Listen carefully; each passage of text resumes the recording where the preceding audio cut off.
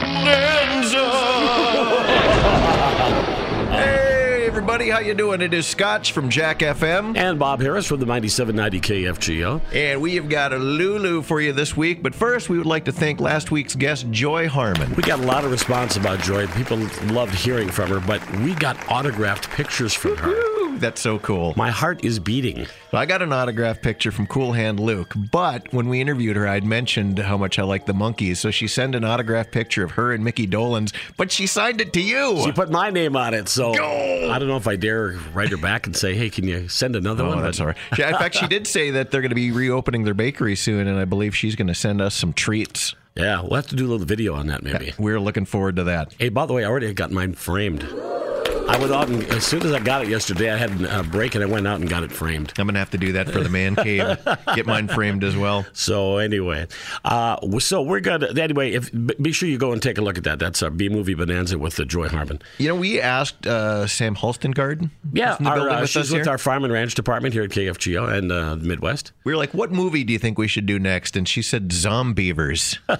I think the question was, got a favorite B-movie? And she went, what's a B-movie? I said, something kind of crappy, kind of cheesy horror movie. And then Zombievers. Zombievers. I had never heard of it before, by the way. This is my first crack at it. 2014. It is a gory sci-fi horror with a great sense of humor to it. If you're looking for a good gory horror comedy, this is a good place to start.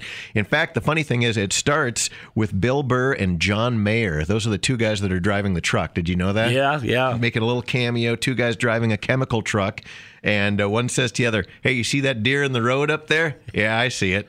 Because I don't think you do, because he's busy texting on his phone. And then splat, they nail this deer, one of the goriest truck annihilations I've ever seen. And one of the canisters rolls off the back of the truck and right into a river. And it floats down to, guess where? A beaver dam. Yeah, where we see it spring a lake, and we get our first glimpse of the beavers, which are hilarious, but they're well done. It's obviously puppets or kind of an animatronic puppet that they use to do the beavers, which I love. I love that they didn't use CGI. They actually use, real... kind of robotic. Yeah, effects. Yeah. And there's a lot of makeup effects and a lot of little puppetry in this movie. Which I guess is the same thing as animatronic when I say robotic. Sorry about that. Yeah, animatronic. But then we see a group of sorority girls who are going up to this cabin so that their friend can forget about her boyfriend who cheated on her. And early setup, right away we establish that there's no cell phone service up there at the cabin. They waste no time in letting us know that they can't get any help with the cell phone. I can't get to Instagram.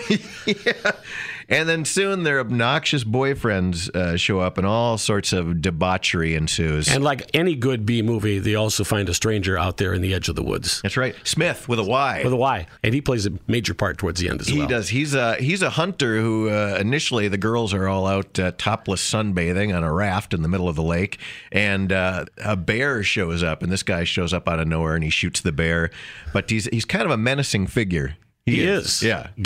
And then I'll wait till the end here because I'll tell you. Okay. But there was one thing that really did you notice they had the oddest places where they got tattoos? No, I didn't really. Oh, on the side? On the side of the back, I've seen where girls will have tattoos on the side, like on the rib cage. No more tramp stamp. It's the rib cage thing now. Yeah. So the next morning, they all go out and they're playing around on the raft and everything, and we get our first glimpse of the actual Zombievers. And one's hungry. Bites the guy's foot off. Good God. And then the other girl runs back up to the cabin where she encounters one. Oh, actually, first we see the first Zombiever is in the bathroom. That's right, in the shower. Right. Yep. And they beat the heck out of that thing with a baseball bat, scoop it up into a garbage bag, put it out on the porch, and the next morning the Zombiever is gone. So they all assume, something must have came out of the woods and ate it. Nope, these things don't die.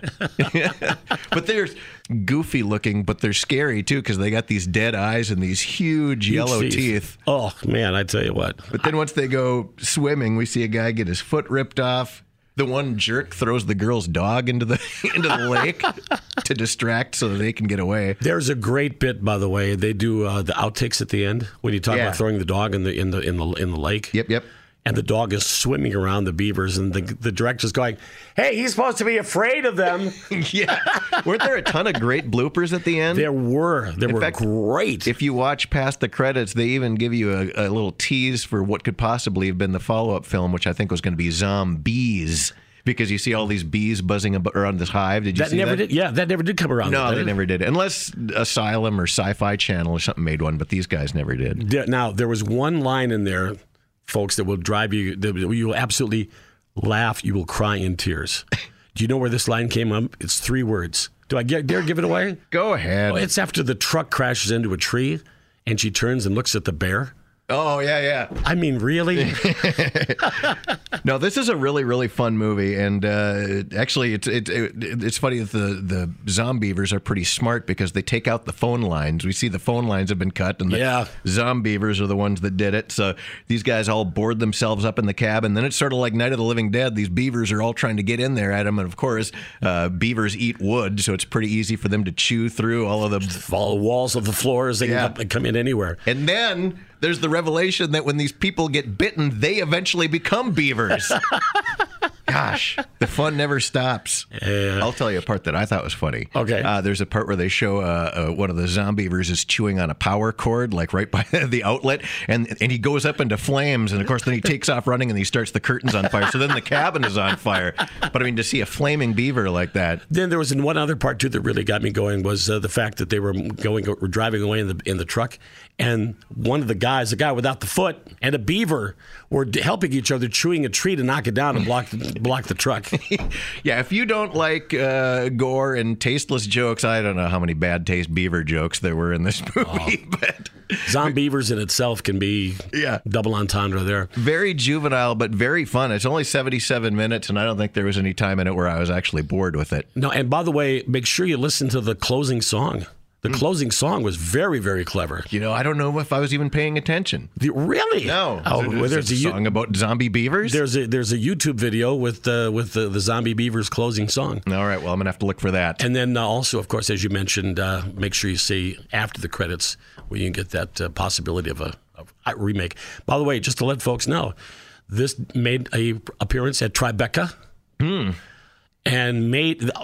its worldwide release made $44,000. Holy cow! $14,000 alone in the U.S. It did get a theatrical release, which is amazing. You watch it and wouldn't imagine that it would have gone anywhere beyond Sci-Fi Channel, but it did get a theatrical release, and I got to give it a thumbs up as far as being, having a lot more entertainment content to it than say like Sharknado or something like that. It was a lot more fun than it was scary for me anyway. Yeah, I think that was the intention. Yeah. Just to see people like John Mayer and Bill Burr. Well, I guess Bill Burr is a comedian, but to see John Mayer kind of out of that comfort zone doing such a those truck drivers were so vulgar and gross. Yeah, they have an appearance at the beginning and at the end. And again at the end. Yeah. All right, it's really great. So highly thumbs up here for too. both of us, I guess. Yeah, absolutely. I'm Bob Harris. That's Look at Your B Movie Bonanza from me. And me, Scott, from Jack FM. See you next time.